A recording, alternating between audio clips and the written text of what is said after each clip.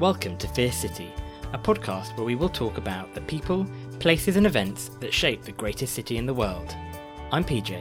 And I'm Satu, and we're your hosts on this journey to discover the lesser-known history of London.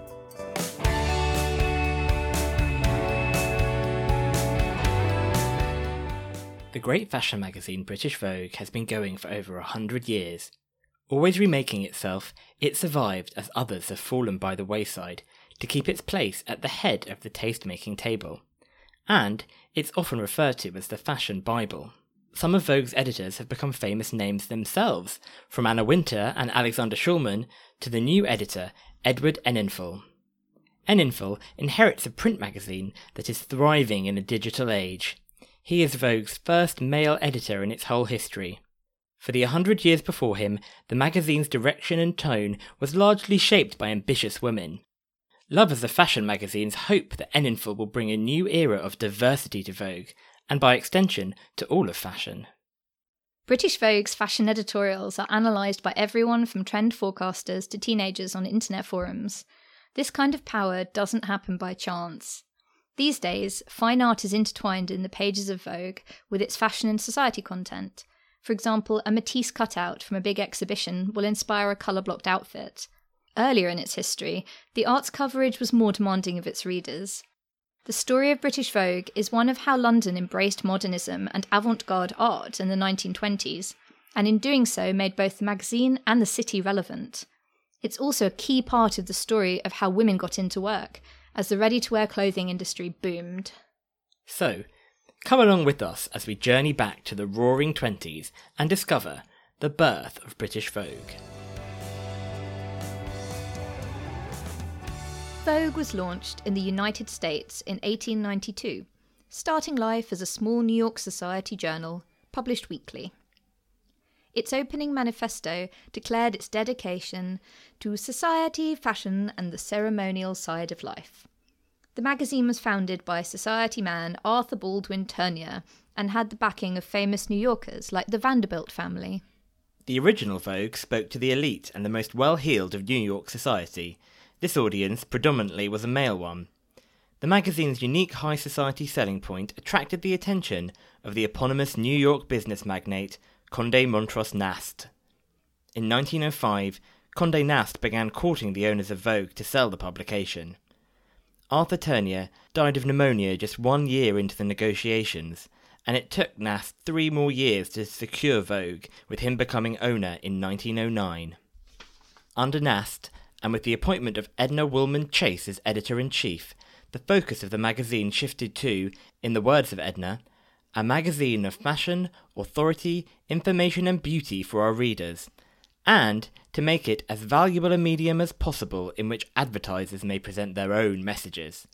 The American dream was alive and well. British Vogue was born out of a kind of necessity, as the New York import Vogue had become very successful in England in the 1910s. During the First World War, Vogue was the second most read publication in the trenches by US servicemen, after the news magazine The Saturday Evening Post. Very surprising. You won't hear about Vogue in any articles about what our boys were reading in the First World War, because it's now so associated with women and, of course, frivolity. Early Vogues were a bit more general in their approach to what they included, and were much less glossily produced. Edna Woolman Chase wrote, "We once illustrated the love story of a girl on an army post, with drawings of plump, belligerent trout on hooks. The idea that an illustration might plausibly complement the text had yet to gain a footing." When the war made it impossible to get the magazines to Britain, Condé Nast, never one to ignore demand or profit, got round the issue of importing the US magazine by starting a Vogue publication in London. Condé Nast's first choice for editor of his British Vogue was a lady named Dorothy Todd. Accordingly, Todd was brought to New York to train as a journalist, and so, in the meantime, Elspeth Champcommunal, say that quickly 3 times over, or Champco as she was called by her friend Virginia Woolf, became the first editor of British Vogue in 1916. Champco, now more famous as a fashion designer than as an editor, was in France when World War I broke out, and was married to painter Joseph Champcommunal, who died just 2 years before Champco became editor-in-chief.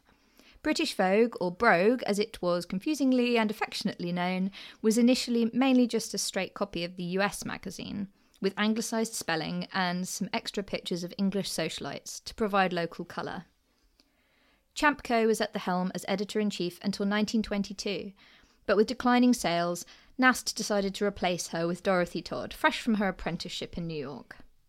There was no bad blood between the two lady editors, and in fact Todd moved into Champcominal's house on Church Street in Chelsea when she left for Paris. Champco went to open a couture house where her simple designs of striking fabrics and innovative trimmings were revered as much of those as Chanel. In 1933, she became head designer at W.W. Revell Terry. When Revell Terry and the London branch of Worth merged in 1936, Champcominal became the head designer at Worth London, a position she retained until the late 1950s.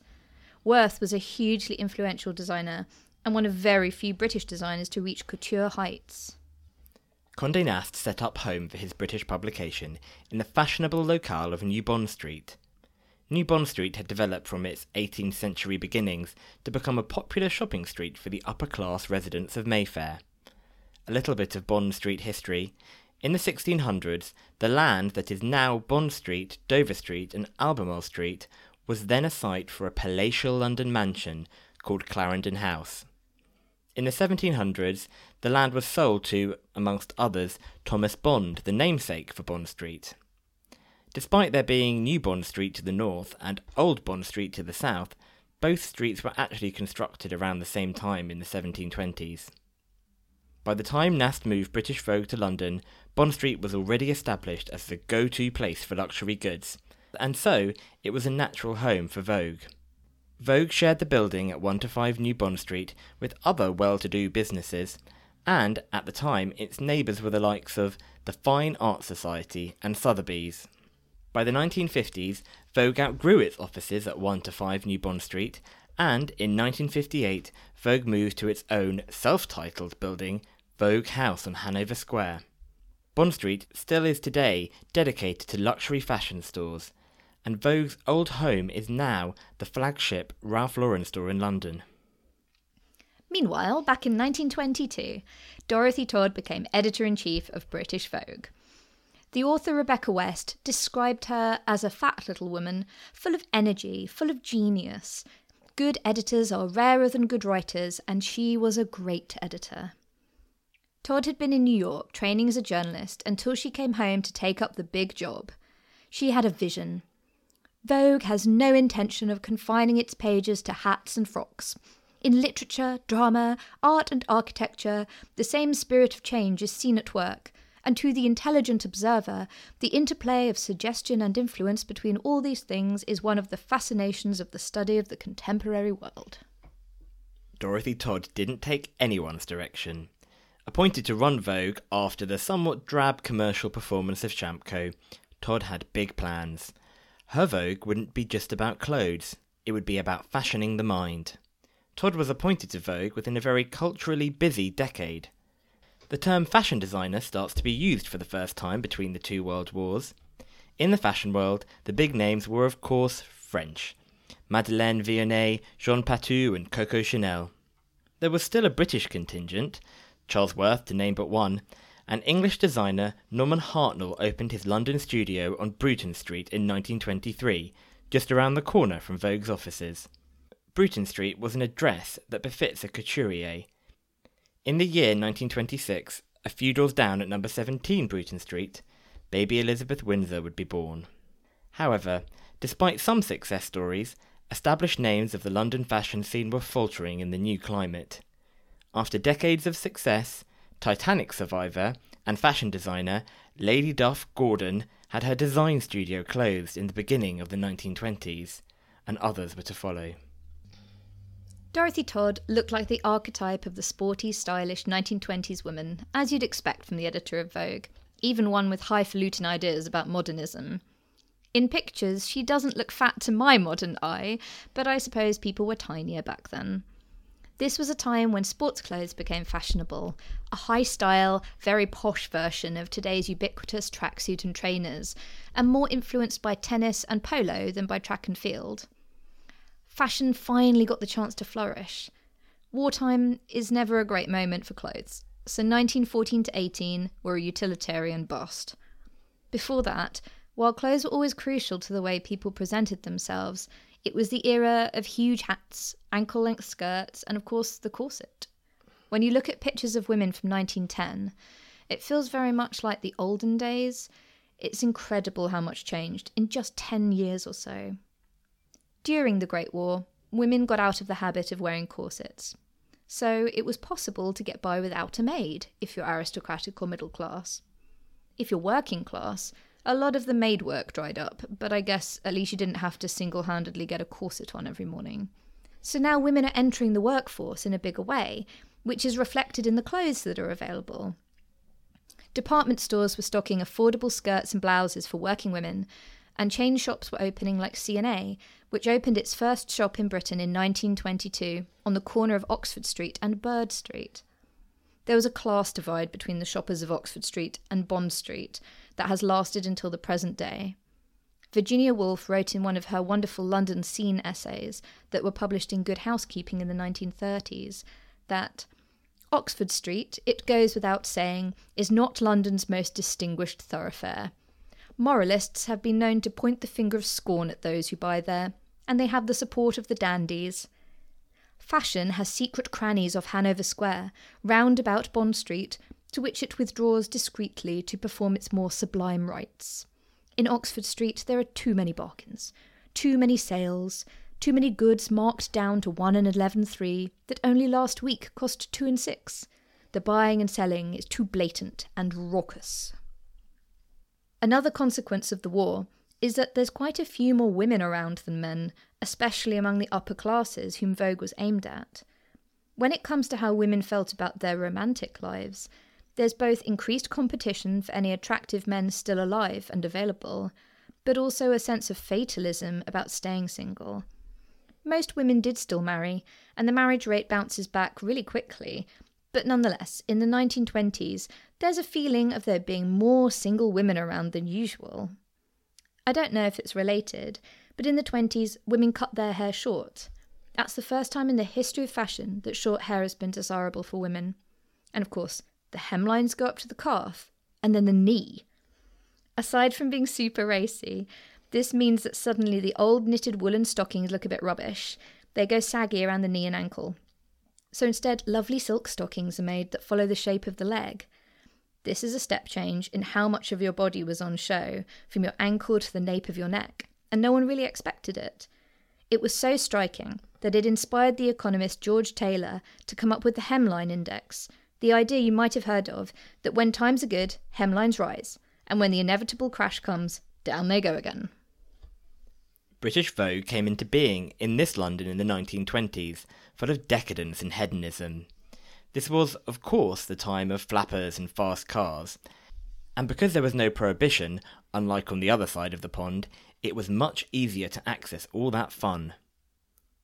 The celebrities of the day were the Bright Young Things, a smart set of young people including the Mitford family and the photographer Cecil Beaton.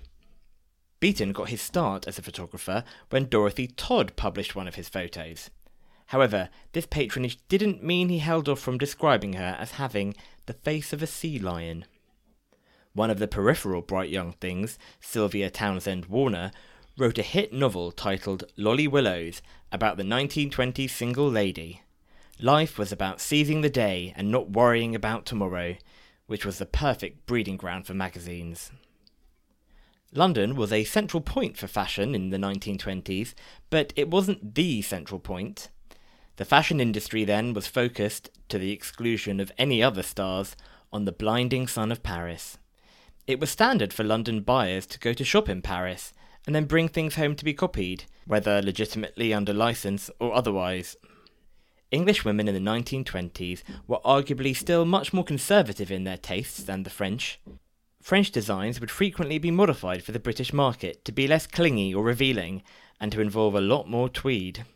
However, the London consumer was highly aware that Paris was where the big decisions were made about what was in. At this time, clothes were often still made at home to a pattern, and it's only in the later 1920s that mass-produced clothes really get a foothold in those chain stores. In 1921, 1/3 of girls leaving school went to work in the textile and clothing industries, and being a seamstress was one of the few professions open to black women. The designer Isabel had 550 staff, including 400 girls. Department stores like Harvey Nichols had workshops of their own in London that churned out clothes for their ladies' section. Dorothy Todd was arguably one of these new working women, although I don't think we can categorise her along with some of these school leavers, as they would have been working class girls who learned sewing and dressmaking, and they definitely didn't read Vogue. Not much is known about Todd's early life, so I don't know what type of background she came from, but as Vogue generally employed upper-crust girls fresh from the finishing school, I think we can assume she was genteel. There was a rough hierarchy in fashion, that working-class women made things, middle-class women studied art and design, and upper-class women were consumers and tastemakers. I think there was still an underlying assumption that upper class meant intrinsically better than everyone else. Fashion design sort of happened in among all of these other activities. As a result of all this expertise in sewing and designing, clothes were getting better and cheaper. British brand Jaeger even advertised itself with the line, "You can no longer tell a shop girl from a duchess," which real duchesses would probably have disagreed with quite heartily. English artist and fashion designer Sonia Delaunay wrote that, before the inescapable reign of ready-made clothes, we were enjoying the last days of the modèle unique, before the first liberated women would be imitated by thousands of others. The modèle unique was the outfit of which there was only one copy, and it was fitted just to you. A lovely thought, but beyond the skill or spending power of most people. Vogue did feature more affordable ready-made clothes and patterns, but it was still mostly about describing trends and barely had any illustrations. Todd's Vogue aimed to put fashion in the context of a buzzing intellectual scene, rather than it just being shut away in a ballroom. She set about commissioning articles and stories from writers like Virginia Woolf, Vanessa Bell and Aldous Huxley. Vogue was made in London and sold to women all over the country. One besotted reader in the countryside wrote to say that, "Down here in the country one is inclined to vegetate a little, and it's not always easy to be au fait with the contemporary art and literature. I find myself able to discuss what's on with a knowledge that no country cousin could hope to achieve without the guidance of Vogue." The 1920s was also the peak era of modernism, which is all about breaking with the past and emphasising the new. There was no place for nostalgia, and instead Todd ran articles on topics from surrealist art to satires on the new fad for extreme weight loss.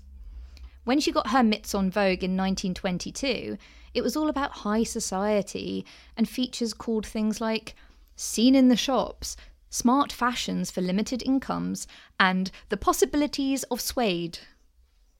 Vogue's financier and boss, Condé Nast, had a rule that each issue of Vogue had to contain 2 full-page society photos, which meant a picture of posh people at an event like the polo or a ball. Nast was keen to keep Vogue elite, but to him this did not mean intellectually elite. Nevertheless, in 1924, Vogue published articles such as "Women of Distinction in Literature" and "The Triumph of the Machine." One article that perfectly shows the balance Todd struck between fashion coverage and the art scene she obviously loved was called "Modernist Art Applied to Painted Fabrics Becomes Increasingly Important in the Mode." A snappy title. In 1926, the magazine stated that Cubism deserves to be ranked with broadcasting and the theory of relativity as an invention characteristic of our time. Here, Vogue was reflecting all that is exciting and new in the 1920s, but also building its own identity as the greatest authority on everything to do with being current, whether that's your hat or your art collection. An advert in 1923 ran, "If you absorb Vogue regularly, issue by issue, you gradually become imbued with the Vogue idea." The prime example of the literary bent to Vogue during these years is Todd's most famous contributor, Virginia Woolf. Their relationship was a great win for Todd professionally, and a bit of a mixed blessing for Woolf. Apparently Todd went shopping with her and helped her choose an outfit, which, when Woolf wore it, was horribly insulted by one friend. And then, to be fair, praised to the rafters by another. Fashion is very subjective. Todd paid Woolf £10 per 1,000 words, which amounts to about £500 an article today. Seems okay to me, especially because Woolf could write about whatever she liked. She, however, described it as selling her soul and Vogue as a vulgar paper. Woolf did confess that she was intrigued by the fame it could bring her on the London social scene, on a par with her male contemporaries. Fashion offered this potential for success to women, bluntly because men weren't interested in these opportunities. Many talented women who in the modern day could have worked in numerous different industries found a home in fashion and in women's magazines more generally.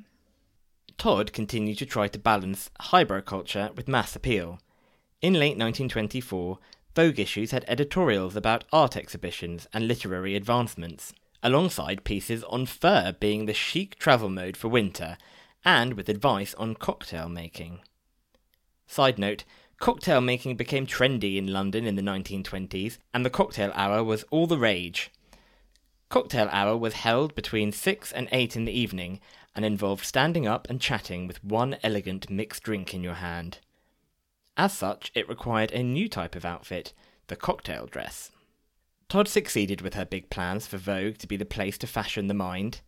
It did this whilst also running articles like The Importance of Being Beautiful. However, the content continued to prove to be too highbrow for Todd's boss Condé Nast. In 1926, just 4 years into the job, Nast fired Todd, with Rebecca West claiming that the Americans didn't want British Vogue to be the advanced literary and artistic review she was turning it into. Despite Mr. Nast's claim that circulation was down, the magazine steadily gained more readers in the 20s and made it to around 20,000 by the end of the decade. Also, the advertisers loved the vibe of Todd's magazine and copied the jazzy look and slang in their adverts, which were for an amazing array of things, from legit shops like Selfridges to the kind of weight-loss snake oil you expect from adverts of the early 20th century. Clark's reducing paste, anyone? As for the very slim ladies of the magazine, if you think airbrushing is a recent innovation, nope.